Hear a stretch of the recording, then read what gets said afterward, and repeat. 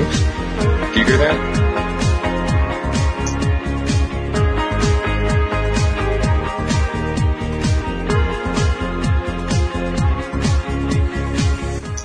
Welcome to LOA Today. I'm Walt Thiessen here with life coach Cindy Chavez. Today is Wednesday, June the 12th, 2019.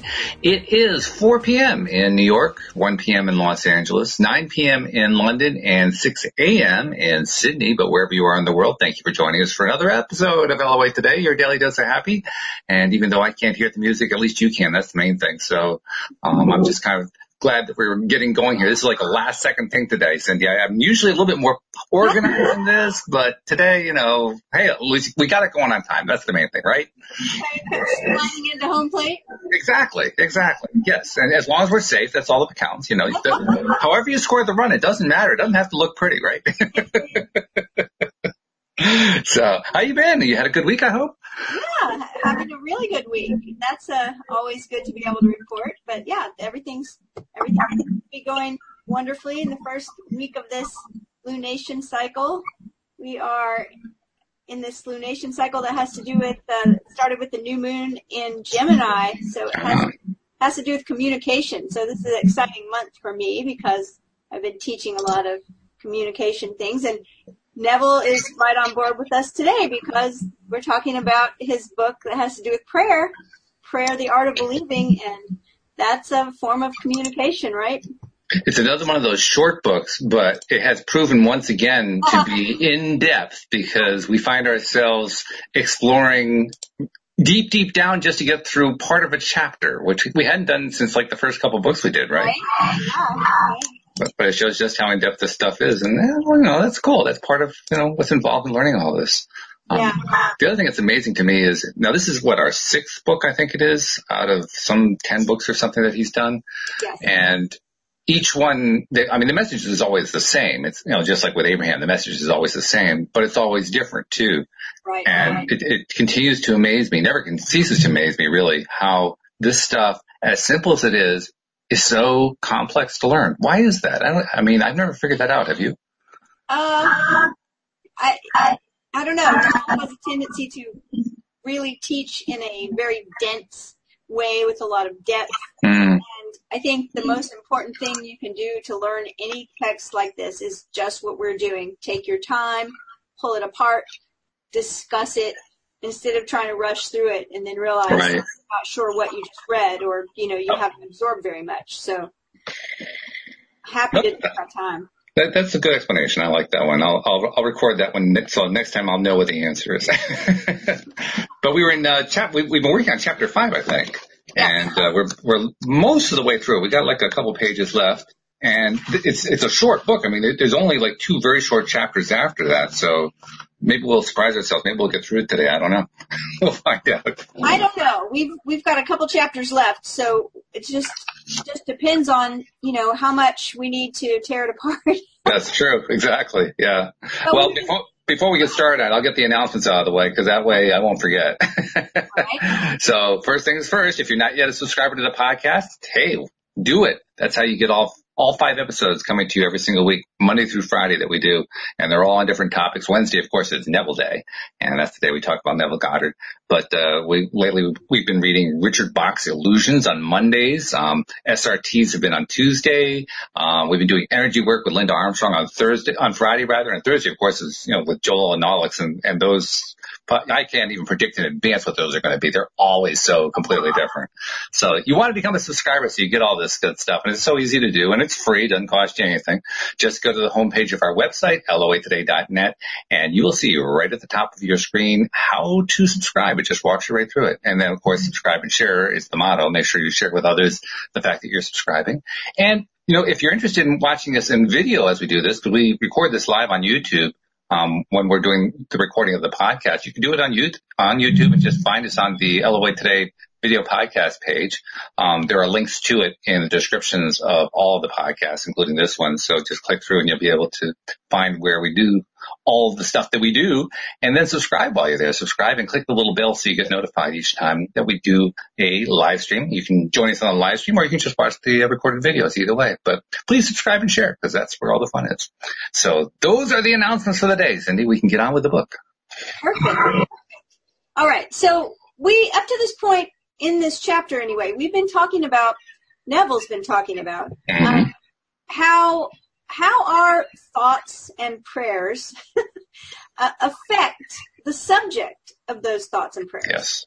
And one of the things that Neville says is that the success of prayers depend on our attitude of mind, not the attitude of the subject. So that would be the person that we're praying for or praying about, maybe. And I think that's really interesting, because he says the subject has no power to resist your controlled subjective ideas of him unless the state affirmed by you to be true of him is a state he is incapable of wishing as true of another. Now, I almost wish that I could ask Neville, say that in a different way. Well, I do this sometimes with a client, right? Or a person I'm having a conversation with. If they say something that I'm not real clear what they mean, I like to ask them to tell me that in another way. And so when he says that the subject, so the person I'm praying for or about, that has no power, to resist these ideas unless the state affirmed by me. So maybe I'm praying for someone to be healed. He's saying they don't have any power to resist those prayers unless the state that is affirmed by you, which is a state of wellness or wholeness, if that state he is incapable of wishing as true of another. And so what I think about that is, if the person is incapable of wishing that to be true of another, what does that mean? Does that mean that the person says, well, I have this incurable disease, and prayer isn't going to heal it, and nothing we do is going to heal it? And so he would be incapable of wishing this to be true of another. Like he would say, no, it's not going to help another person. It's not going to help me. That's all I can figure that Neville is saying here. Yeah. Do you have any ideas about that? That would be different. I agree with you. I think that you've got it. And I think if Neville were here in 2019 using the languages and the idioms of 2019, he would probably mirror what Abraham says. That another way to say the same thing is that the other person has to be in a state of receiving it. He has to be able to receive it. He has to be on what Abraham would call the same vibrational level. So in other words, the other person doesn't have to know what you're praying, doesn't even have to know you are praying, but they do have to be capable of even at least accepting the potential, accepting the possibility that there is healing or that there is more money coming in for them, or, whatever we're praying about. And I think for myself, I don't know if this is exactly what Neville means, but for myself, I think there's also the aspect, they really need to be in that same place now. Not just capable of it. I think they have to be in it at the same time, so to speak. Not that time is meaningful in terms of source energy and spiritual, because we know that it isn't. But it is meaningful in the sense of how long and how well we maintain that vibration. Yes. And if we're like, for this moment in time, let's say I am putting out to you and to anybody else for that matter, I'm putting out a vibration of, I love apples. And then 5 minutes from now, I put out a vibration, I can't stand apples. Well, they're going to contradict each other. Those two don't work together. So that's why I think the time element actually makes a difference. It may not make a difference from an eternal viewpoint, but from the human viewpoint, I think it does make a difference. And we do have a buffer of time. We know that. That's why we say things don't happen the second we think of them. Thank goodness. Right, exactly. Okay, so we covered this last time, but I just wanted to go over that one paragraph again because it's a good one. Yeah, I agree. It could be confusing, So he says, in that case, in the case of the person not being able to recognize that this could happen for them. It says in that case, the sender, the prayer returns to the sender. Right. And will realize itself in you. Provided the idea is acceptable, success depends entirely on the operator, not upon the subject, who, like compass needles on their pivots, are quite indifferent as to what direction you choose to give them. If your fixed idea is not subjectively accepted by the one toward whom it's directed, it rebounds to you from whom it came. What's an interesting thing right there? Mm-hmm. And again, this would be the question I'd want to ask Neville about, okay? Because the way I understand it from the Abraham perspective is any vibration I put out ultimately rebounds to me. It doesn't have to be a vibration that somebody else received to block that. I mean, it's still going to come back to me, I can be putting out there like certain political people I can think of, against this person is against me, this person is against my policies, this person is terrible, terrible, terrible, terrible, terrible. And if that person receives it according to a strict interpretation of what Neville's saying, that's not going to rebound back on me. But I know it does. I know it always does. Everything I put out there is going to rebound back to me. So the question I've asked Neville is, well, isn't it true that what you're saying actually continues regardless of whether or not the other person receives it? Not that there's anything wrong with the idea that's going to come back to you. I'm just saying you treat a special case, and I think what you mean is it's always true. He goes on to say, who is he that will harm you if you be followers of that which is good? I have been young, and now I'm old, yet I have not seen the righteous forsaken, nor his seed begging bread. Now, this is making the assumption that the prayers are good. Yeah. Right? Yeah. And he says at the end of the paragraph that nothing befalls us that is not of the nature of ourself. Right. That's another, that could be a whole hour discussion. But in other words, what you're saying is that it has to be aligned with our vibration. Mm-hmm. Somewhere in us is that vibration. And we're complicated sometimes, right? Oh, yeah. It means that our vibration is always just, focused on one thing. We don't always have singular focus. And sometimes in our life, we're really happy with parts of our life. And then there are other parts where we're not too happy. And, all of that comes into a mix. I mean, so here's where, we were just talking about making the assumption that prayers are something good, that we're actually wishing good for someone. The next paragraph, he says, a person who directs a malicious thought to another will be injured by its rebound if he fails to get subconscious acceptance of the other. Now, that's a really interesting idea. Subconscious acceptance of the other. So you and I have had many discussions about negative mental chatter, right? So now I'm going to go out on a limb here and just say what this sounds to me like is that if I've got a lot of negative self-talk going on and a lot of negative mental chatter, let's say my story in my head is like nothing ever works out for me. Well, then anybody sending a malicious thought my way is going to have a better chance of it happening because I'm already in alignment with it. I'm already saying, you're right, man. Nothing works out for me, right? Yeah. But what he's saying is that because in that case, it sounds to me like their malicious thought coming my way would actually be getting a subconscious acceptance from me. I'm already telling a similar story. That's why it's so important that we get a handle on our self-talk and our mental chatter, right?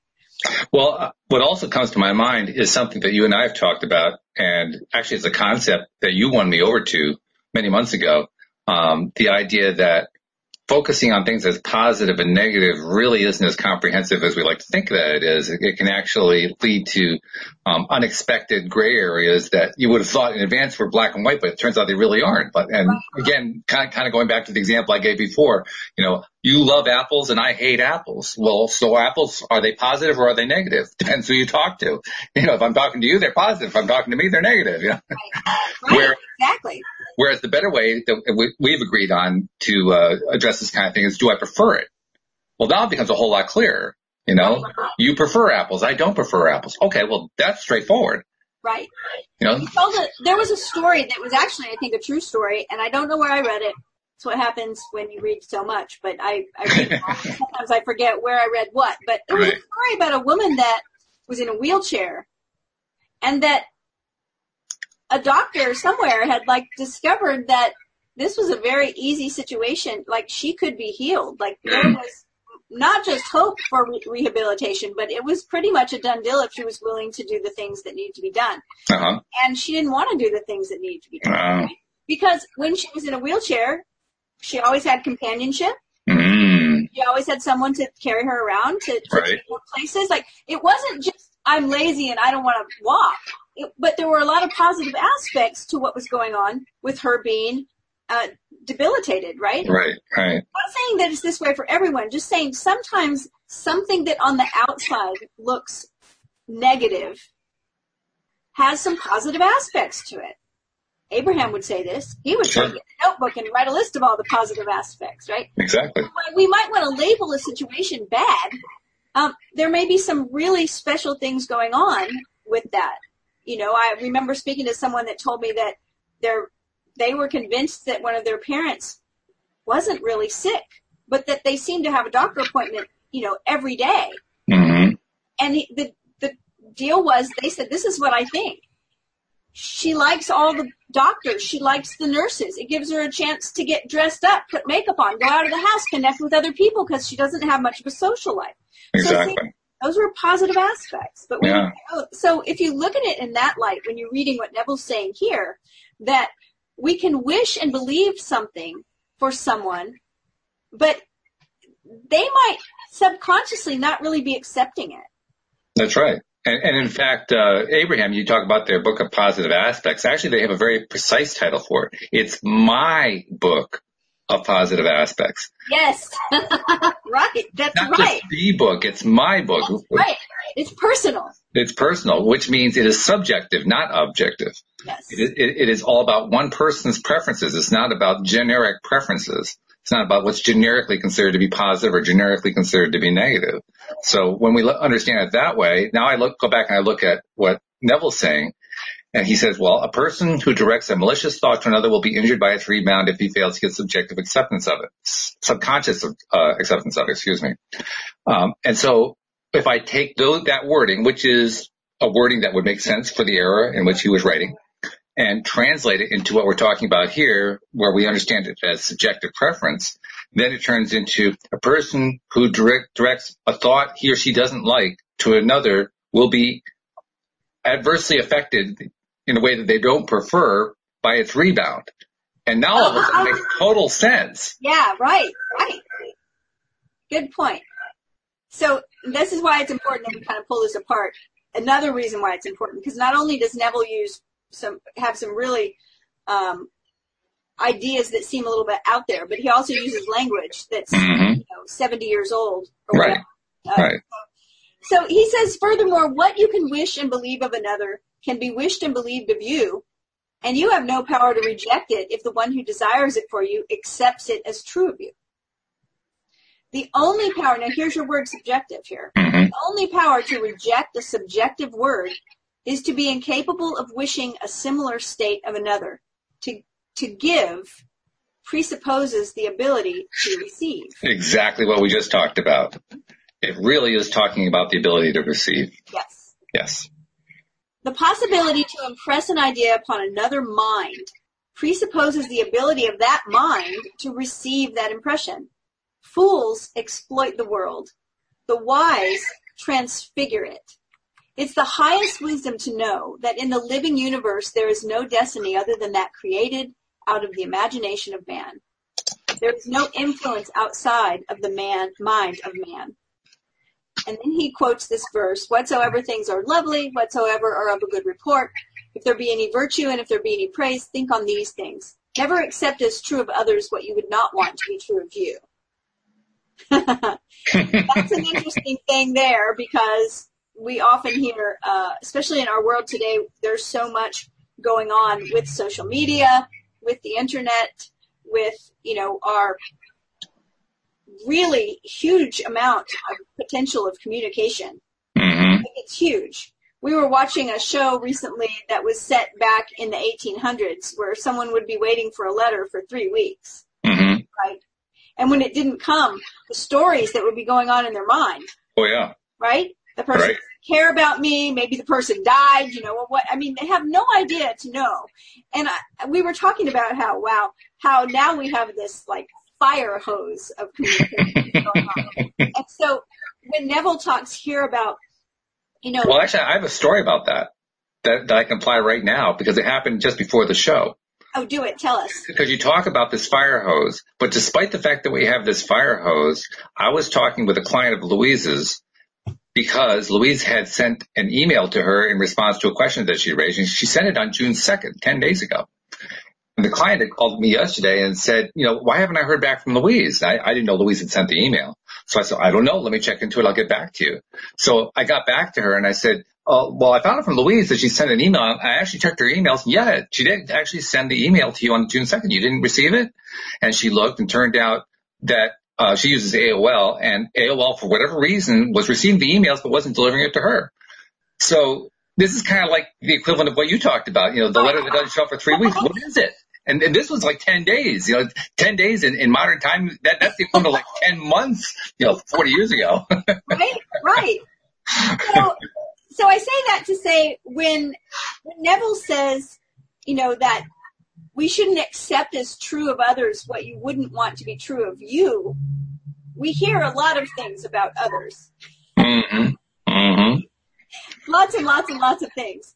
And so that's an interesting idea right there because we accept a lot of things as being true. Oh, yes.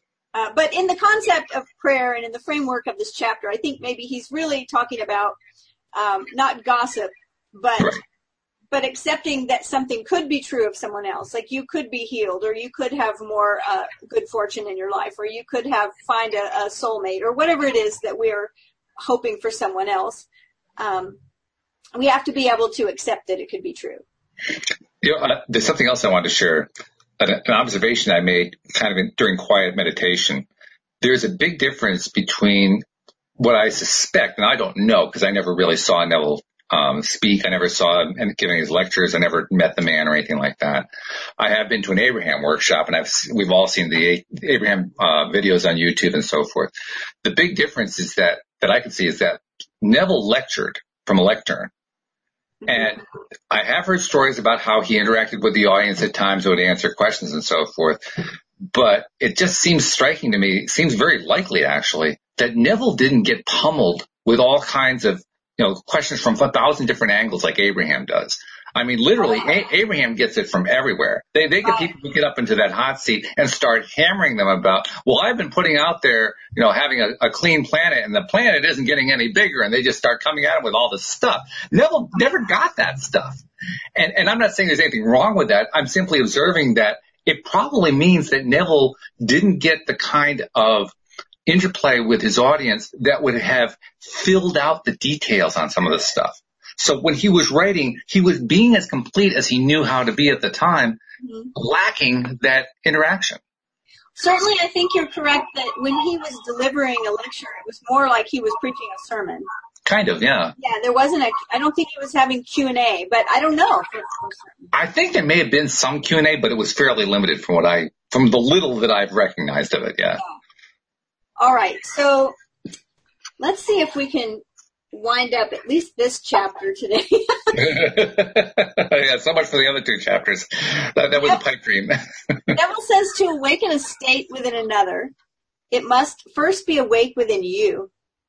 The state you would transmit to another can only be transmitted if it is believed by you. Therefore, to give is to receive. You cannot give what you do not have, and you have only what you believe. So to believe a state as true of another not only awakens that state within the other, but it makes it alive within you. You are what you believe. Give, and ye shall receive, full measure, pressed down, running over.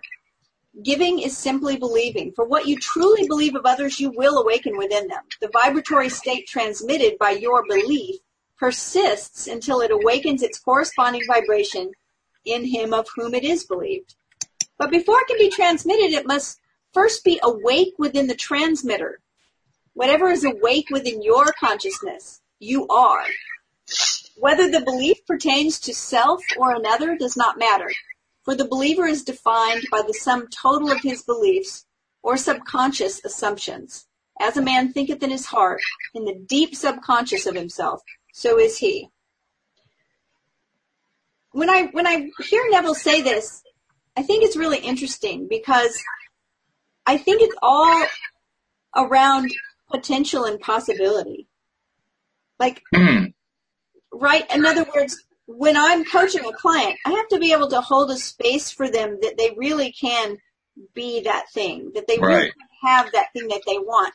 I can't be coaching them and yet inside my own self thinking, well, it's probably never going to happen. Yeah, because that doesn't work. No, because the vibration has to be in alignment with what we're working on. Right. That is the possibility and the potential. So I think that I see that in what Neville's saying here. He says, disregard appearances and subjectively affirm as true that which you wish to be true. And that would be that part of it, right? Mm-hmm. Disregard appearances. There was a story that we read in a Neville book about a man that was in the hospital that Neville went to pray for. I'm trying to remember it, but I'm not doing a good job of bringing up the whole story. But everyone said he's like, he won't be here this afternoon kind of thing. Like he's got, maybe hours, maybe minutes to live. And I think about that in order to be envisioning that person as well. Yeah. You would have to be able to do this. You would have to be able to disregard appearances, not to mention all the things everyone else is saying, the diagnosis and all of that. Yeah. And subjectively affirm it to be true that this person was well. Which I find that to be easier than trying to do the same thing for myself. Oh, yeah.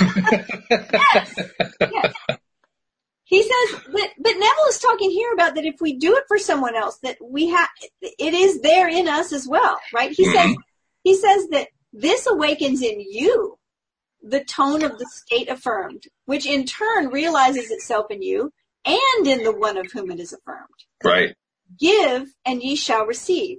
Beliefs invariably awaken what they affirm. The world is a mirror wherein everyone sees himself reflected.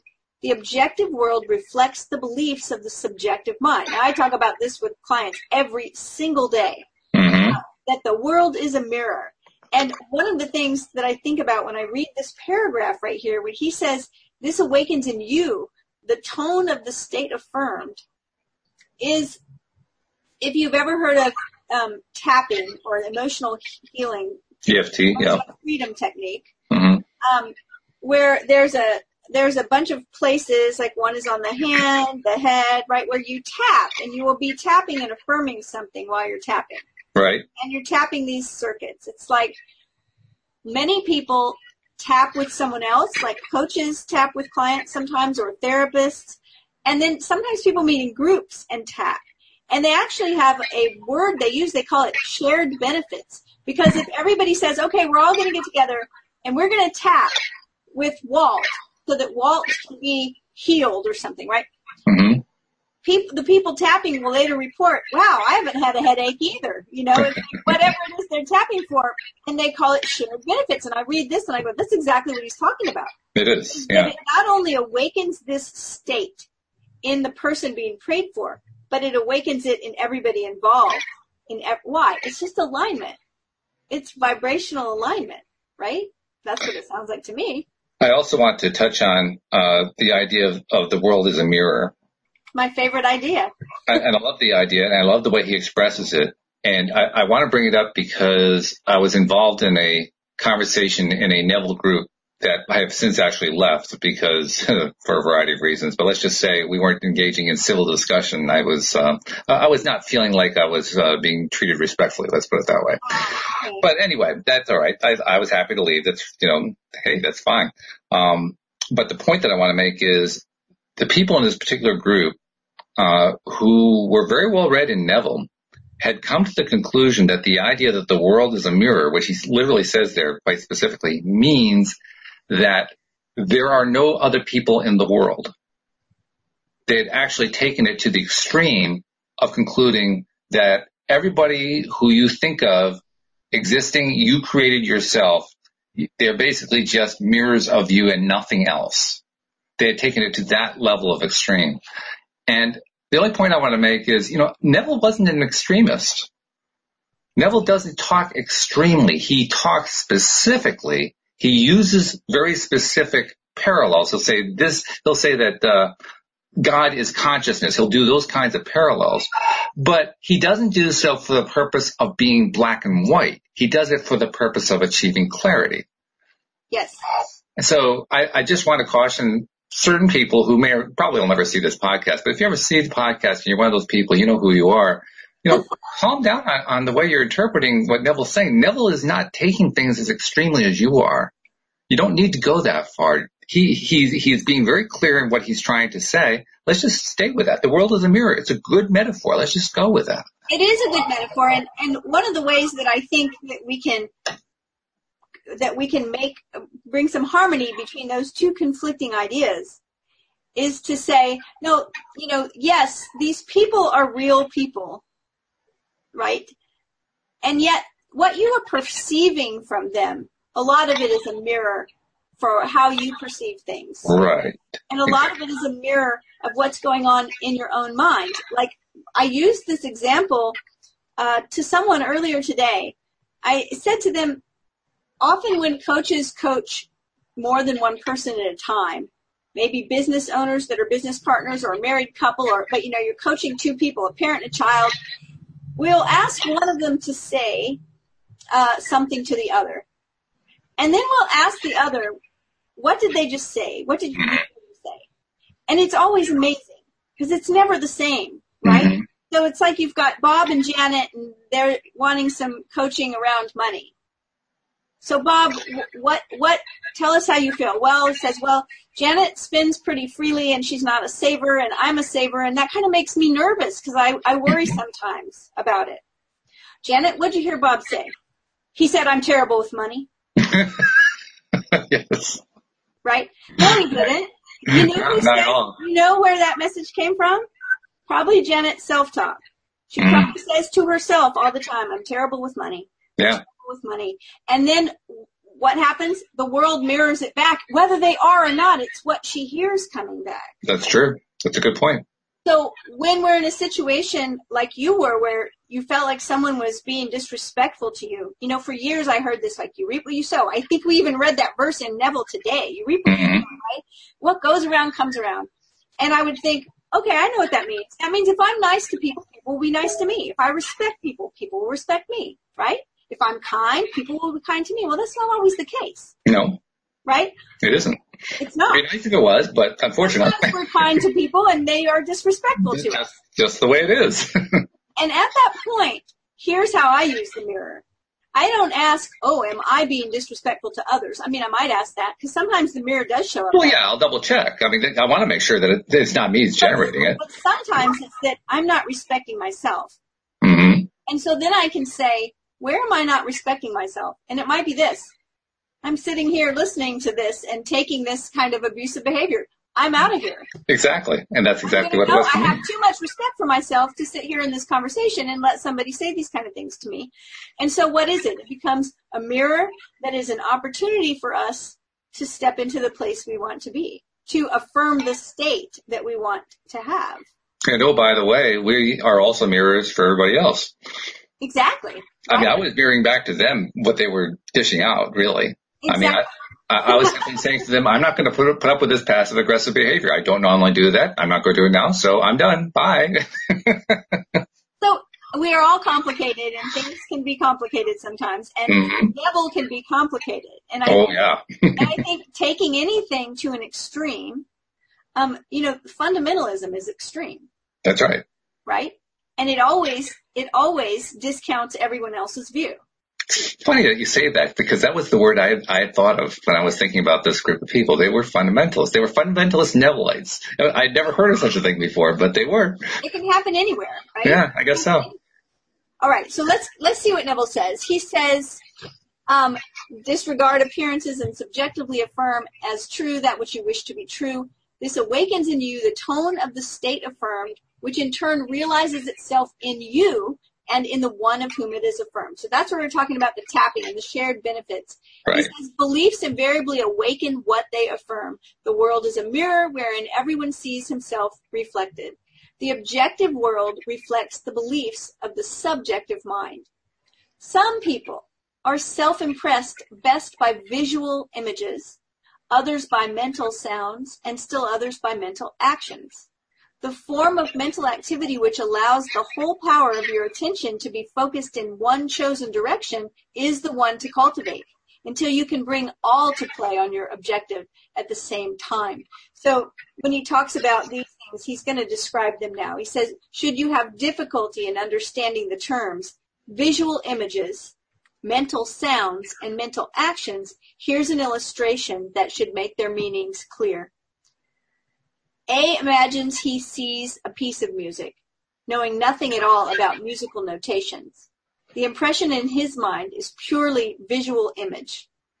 B imagines he sees the same piece, but he can read music and can imagine how it would sound when played on the piano. That imagination is mental sound. C also reads music and is a pianist. As he reads, he imagines himself playing the piece. The imaginary action is mental action.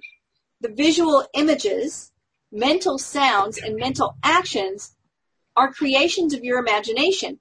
And though they appear to come from without, they actually come from within yourself. They move as if moved by another, but are really launched by your own spirit from the magical storehouse of imagination. They are projected into space by the same vibratory law that governs the sending of a voice or a picture. Speech and images are projected not as speech or images, but as vibratory correlates. Subjective mind vibrates according to the modifications it undergoes by the thought and feelings of the operator. The visible state created is the effect of the subjective vibrations. A feeling is always accompanied by a corresponding vibration, that is, a change in expression or a sensation in the operator. There is no thought or feeling without expression. No matter how emotionless you appear to be, if you reflect with any degree of intensity, there's always an execution of slight muscular movements. The eye, though shut, follows the movements of the imaginary objects, and the pupil is dilated or contracted according to the brightness or the remoteness of those objects. Respiration is accelerated or slowed according to the course of your thoughts. The muscles contract correspondingly to your mental movements. This change of vibration persists until it awakens a corresponding vibration in the subject, which vibration then expresses itself in a physical fact, and the Word was made flesh. I got to interrupt there. I got to note the word vibration. Yeah, right? And also the idea that there are so many things going on. Even when we think that we're completely emotionless or that we're very still, there are still all these things going on that are correlating with whatever vibration we're creating. Yeah, yeah. That's so cool, though. I mean, I couldn't remember for sure whether Neville had used the word vibration before. I think he may have, but just to keep my own thoughts straight, I just kept talking in terms of, well, Abraham talks in terms of vibration, but Neville talks in terms of vibration. So I'm happy. Well, he does. And look what he says next. He says energy, as you see in the case of radio, is transmitted and received in a field, a place where changes in space occur. The field and energy are one and inseparable. The field or subject becomes the embodiment of the word or energy received.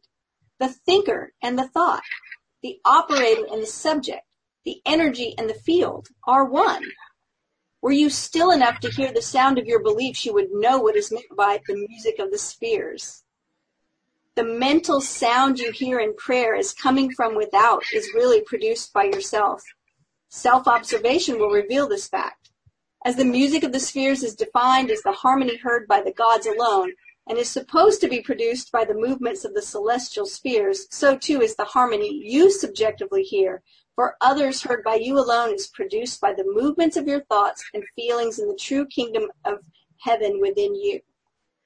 I want to go back to and identify a word, not just identify it, but emphasize it. This is going to be about 3 paragraphs back.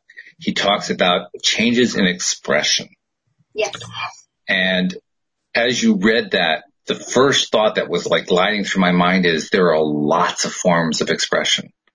There is verbal expression. There is body language expression. there is, like he was saying, the tick of an eye or a muscle twitching or something like that. Expression takes all kinds of forms. It takes all methods. And it's an important point, I think, because very often, particularly when we're trying to explore how to connect internally for the first time, or we've been doing it for a short period of time, and that for me is not all that long ago, so that's why I kind of resonate with that. It is confusing at first. It can be a case of, well, how do I know that I'm connected and things like that?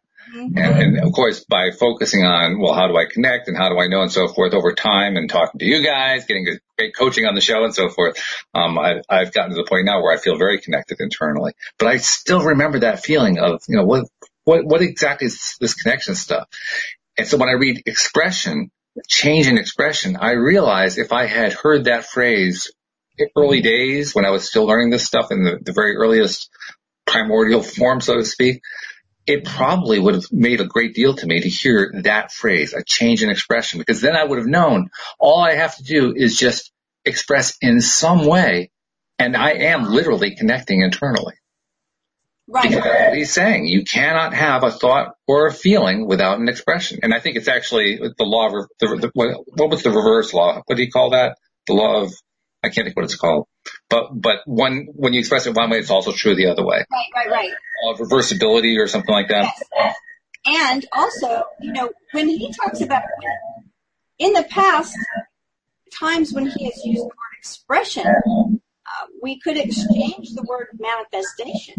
This is true. Right? So when he talks about thoughts that gain expression, he's talking about when those thoughts become things. Mm-hmm. Yeah. So I think it can be, he does talk about, muscle movements and things. So I know he is talking about physical expression through a body, mm-hmm. as we have thoughts or feelings. Mm-hmm. But we've been talking this whole chapter about what's going to be expressed in the other person that we're sending these thoughts for. So I think that's the correlation, is that we are expressing a change in vibration, and that is affecting someone else, even if it's slight. And I think all of us have experienced that. We've been on the receiving of that at one time or another. We may not have understood what was happening or how it was happening, but all of a sudden it's like you get this download and you say, what was that? What did I just experience? And later on somebody will tell you, oh, we were praying for you, or, oh, we were thinking about you, or, we missed you at the picnic or something. And you realize I was actually aware of that. And right. Through that recognition, oh, I am connected internally. The connection never actually went away. Now I'm noticing where I'm connecting. I was in an interesting conversation about the same thing in kind of a different way. And what it was that so often we try to figure out why or how, it's like, oh my goodness, but it was just, if we stop doing that so much and we just recognize that it did happen, we'll experience a lot more of it. Yeah. Oh yeah. Right. And so it's like if someone is thinking about you and you happen to call them and they say, oh my goodness, I was just thinking about you. Mm-hmm. We have two witnesses that it happened. That's and right. We don't need to figure out why or how. It did. And mm-hmm. so if we're open, right? And I think that's kind of in line with what Neville is talking about. There's agreement. There's no resistance. So how interesting it is then that we're talking about a chapter where Neville was specifically discussing the idea of praying, using the meaning of the word pray that he uses, right. And having that prayer affect others. And yet, every step of the way, we're also talking about how it affects ourselves. And he did too. He discussed it that way too. So, interesting point to raise here. The moment kind of tying into that group experience. What would they call shared benefits? Right. Tying into that idea. Even when we're talking about helping somebody else, we're also talking about helping ourselves. Yes, always. Right. And I think he even talks about in this chapter we've just read that neither one of us will get benefits from the situation if we don't understand and accept that for ourselves. Mm-hmm. So it's all part of the process. Right. He's describing a process of what we would today call enlightening or spiritually waking up. Yes, I think so. Yeah. Yeah. Which is pretty cool, especially considering he managed to do that using the language of the time without making it sound like it was a religious text. That's quite a feat. Well, yeah. Although Neville doesn't care if it sounds like a religious text, right? It's like, well, he doesn't care if it sounds like a religious text, but he doesn't want it to sound like a religious text the way the religionists mean it. Right, he wants it to be the way Neville means it. Well, so I think I know we're 3/4 of the way through our hour, but I think we can cover this next chapter because it's short. It's fairly short. Yeah, let's go for it. And so this next chapter is called Good Tidings. And he begins with a verse that says, how beautiful upon the mountains are the feet of him that brings good tidings, that publishes peace, that brings good tidings of good, that publishes salvation. He says a very effective way to bring good tidings to another is to call before your mind's eye the subjective image of the person you wish to help and have him affirm that which you desired him to do. Mentally hear him tell you he's done it. This awakens within him the vibratory correlate of the state affirmed, which vibration persists until its mission is accomplished. You know, that's interesting. Have you ever stood on a mountain and, made an echo, yelled out something and right. That vibration, it never disappears. It just keeps going and going. Keeps going. The Bible says here that this vibration is going to keep going until it's recognized, right? This awakens within him the vibratory correlate of the state affirmed, which vibration persists until its mission is accomplished. It does not matter what it is you desire to have done or whom you selected to do it. As soon as you subjectively affirm that it is done, results follow. Failure can result only if you fail to accept the truth of your assertion or if the state affirmed would not be desired by the subject for himself or another. In the latter event, the state would realize itself in you, the operator. This also reminds me of something that Linda Armstrong likes to say periodically, which is she likes to, like if she's walking down the street or driving or whatever, and she sees somebody just randomly is usually the word people describe, but she doesn't actually describe it that way. She describes it as someone I just decide arbitrarily I'm going to focus on this person because I see something that person needs some love or something like that. So I'll just send out some love. And she says, that's all I do. I just think I'm sending out some love. And the point that she makes is it doesn't matter whether that person's in a receptive state or not, because even if that person's not in the receptive state, somebody else is. So somebody's going to get that benefit. It may not be the way she had in mind. I could hear it. Right. It's like that echo. Yeah. It's like putting that vibration out there. That's right. Whether that person's receptive or not. So Neville says the seemingly, I love this too. This makes me laugh when I read it. The seemingly harmless habit of talking to yourself is the most fruitful form of prayer. It's a strange way of phrasing it. A mental argument with the subjective image of another is the surest way to pray for an argument. No kidding. And I will tell you that there have been times in my life when that mental argument wanted to happen. Oh, yeah. I would just keep going around in the head a conversation that was entirely made up. Mm-hmm. And yeah. I would catch myself, why do I keep having this conversation? It's really an argument. Mm-hmm. And that's what Neville's talking about. He says you are asking to be offended by the other when you objectively meet. And it reminds me of, if you're a Star Wars fan. Which I am. There is a scene, and I'm losing which movie it was in, when Yoda and it's at Dagobah when Luke is going down into the cave, mm-hmm. right? And he comes back up and he's trying to get all these weapons, and Yoda's telling him, you're only going to have what you bring with you. Right. Right? And I was having a conversation with a young man one day, and he was going off and he was going to meet a relative, and he was telling me how he was expecting them to be upset and he was ready for it, right? Mm-hmm. And I said, do you know this scene in the Star Wars movie? And yeah. And I said, whatever you bring with you is the only thing you're going to find there. If you bring weapons, you're going to find a fight, mm-hmm. right? Be ready for something else. Yeah. Be ready for something else. Which isn't always easy to do. No, I mean, when you get into that kind of mental state where you're just itching for a fight, I mean, very often we do it because we need to burn off the energy, so to speak. We need to burn off that negative feeling, so we just kind of like voice it to get it out and so forth. And as long as we're letting go of it, that's a great thing to do. The problem is we often don't let go of it, and then we start building it into a momentum. Right.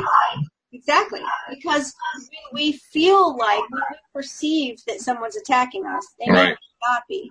Right. We get defensive. Mm-hmm. We get ourselves all pumped up and ready for the fight. We're going to defend ourselves, right? Mm-hmm. We do that. We're, like Neville says, we're asking to be offended by the other.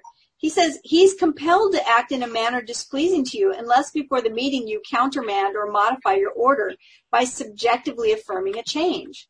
Unfortunately, man forgets his subjective arguments, his daily mental conversations with others, and so is at a loss for an explanation of the conflicts and misfortunes of his life. So that's kind of funny, right? You're like, I don't know why this happened, even though you've been rehearsing it in your head for like a month. Right. I don't know why it happened.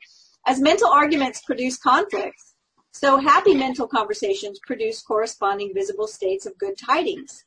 Man creates himself out of his own imagination.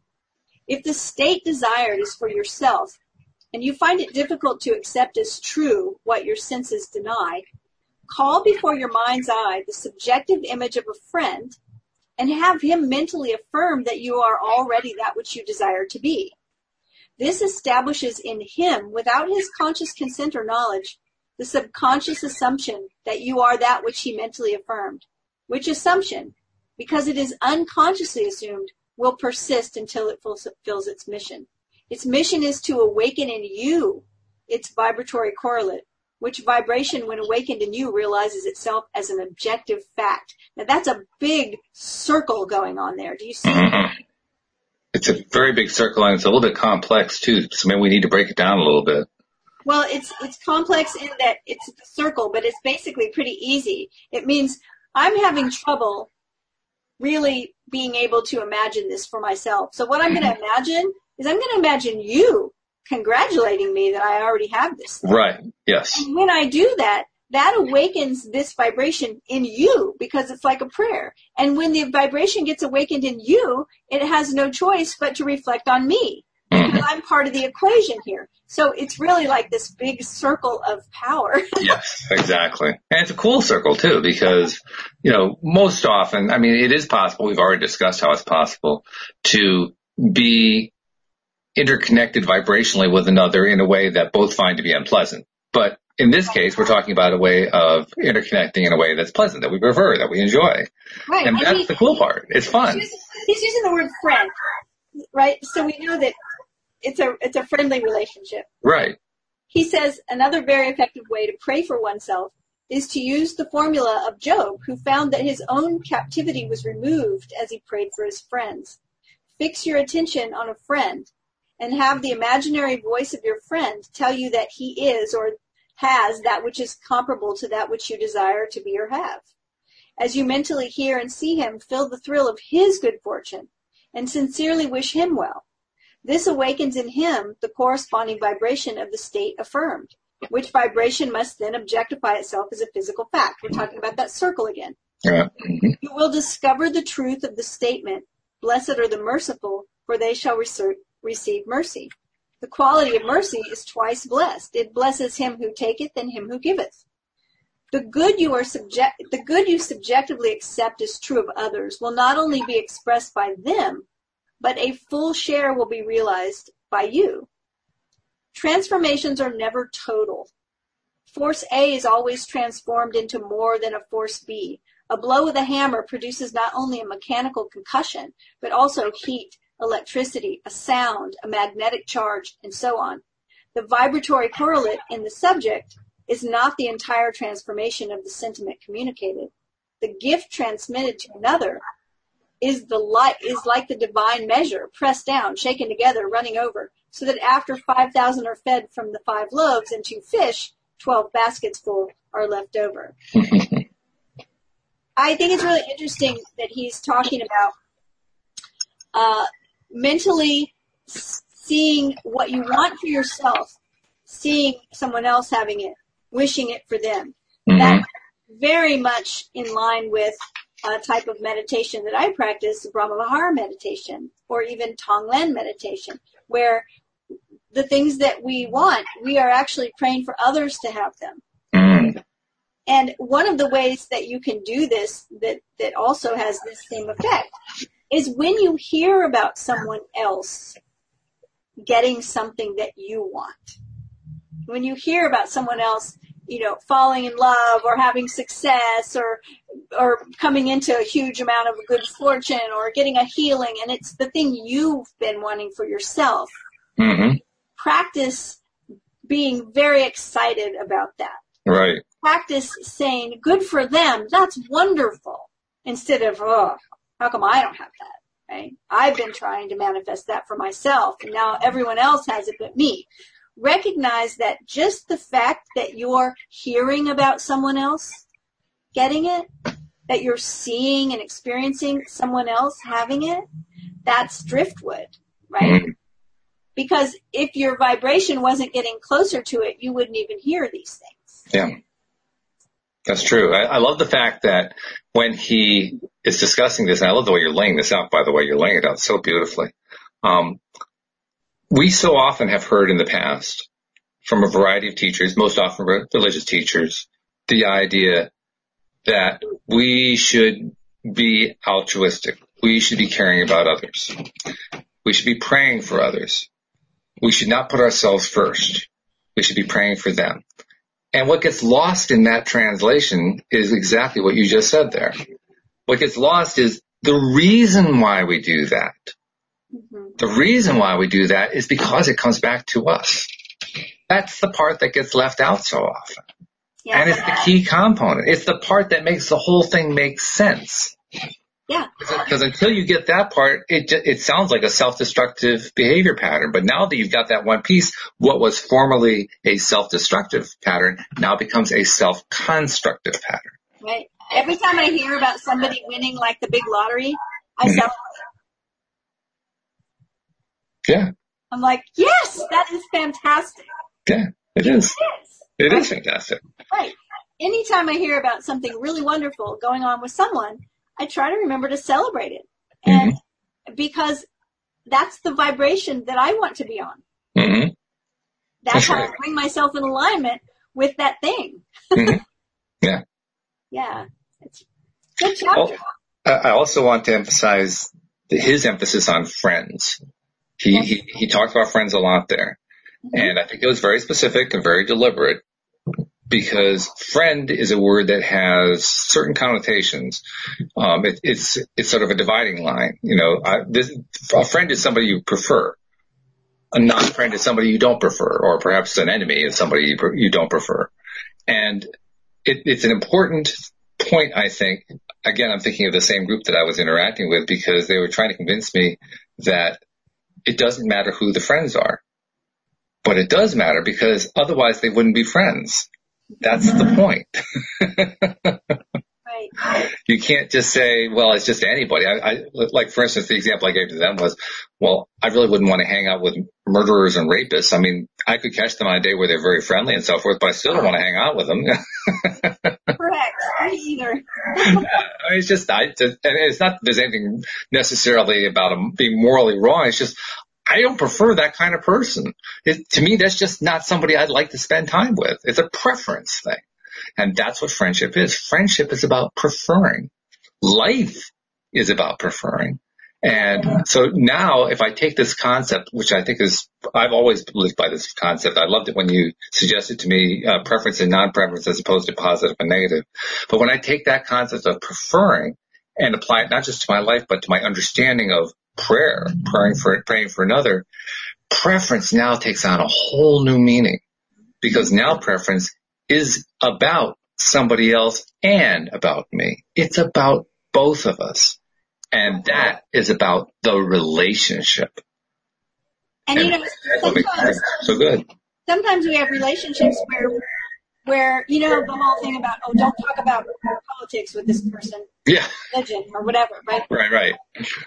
But sometimes I've had people ask me about, say, well, I love this person so much, but they also get on my nerves so much about this. But sometimes, we have so much fun when we go to the movies, but when we do this, it's always and I say, so just go to the movies then. Right. Do the things that you prefer to do together.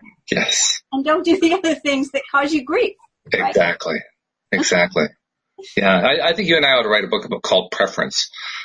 I mean, we could make some pretty good points, I think, to some people. Well, that's a thought for another day. Hey, we're out of time, but before we go, remind people how to reach out to Cindy Chavez, the life coach. They can reach out to me at my website, cindychavez.com, CINDIECHAVEZ. I have a contact form there. You can email me at cindy@cindychavez.com, but I would love to hear from you. Give me a shout.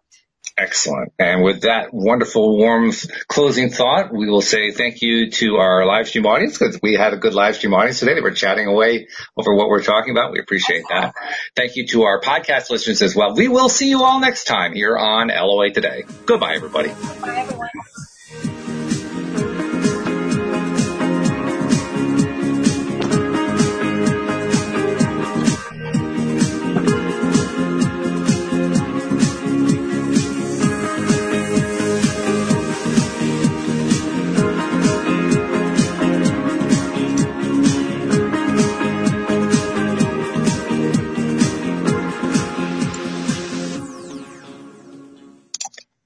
All right. Turn that